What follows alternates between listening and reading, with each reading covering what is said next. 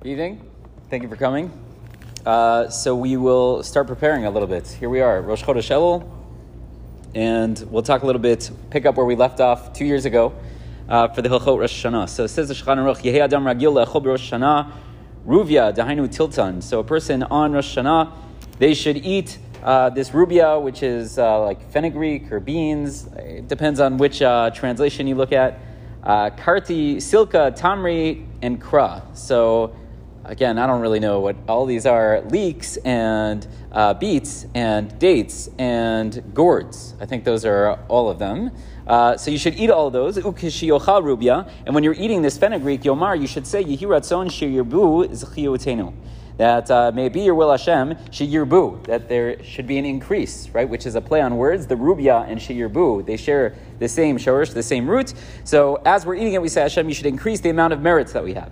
And as we eat the karti, we should say, yichretu sonenu. Again, play on words, karti and yichretu, that our enemies should be cut down. And when I eat silka, when I eat the beets, yistalku ayevenu, that our enemies should be removed from us. And when tamri, when I eat the date, yitamu sonenu. Our enemies, those who hate us, should be cut down. And kra, when I eat the gourd, so yikra gzar dinenu. Hashem should tear up any decree, any negative decree that, God forbid, there could be about the upcoming year. Hashem should tear that apart. V'yikra'u lefanecha zchiyotenu. And different spelling of kra, but still same play on words. V'yikra'u lefanecha zchiyotenu, that our merits should be read before Hashem.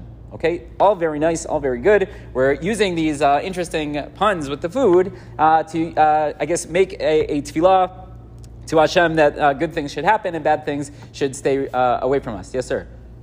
We had one based on something my friend's father came up with. A piece of lettuce. Yes. Have a raisin and a piece of celery. Right. Let's have a raisin. Right. Very good. Yes. So we have obviously a lot to talk, and so let's talk about that. The Mishnah Berurah right out of the gate tells us, "V'hu adin mashni krab l'shonon achirim lashon rabia yochal kol medina medina kil shona." So the Mishnah Berurah tells us that you shouldn't think that we're limited to what Chazal mentioned. They said that you should eat fenugreek, and they only were using those foods because, I'm sure the Kabbalists will argue with me, but the Mishnah Berurah says they were only using those foods because they were able to create that play on words. But in English, it may not work out. So you don't necessarily have to eat fenugreek unless you could come up with the good tefillah that lines up with that, right?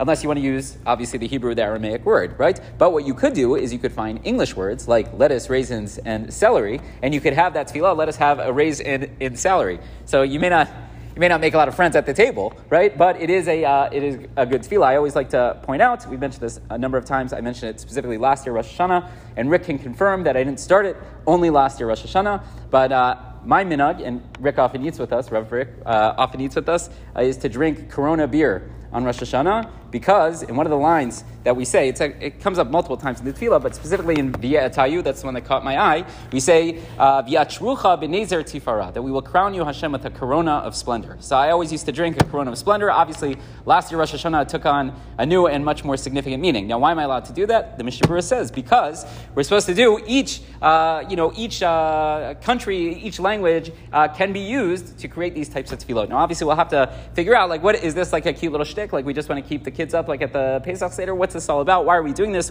Why does it work? Why is it significant? And then hopefully we'll get into some of the more nitty-gritty details. When should we do this, right? When do I say the Yehi Ratzon relative to the bracha? Why am I saying a bracha if I already washed at the beginning of the meal?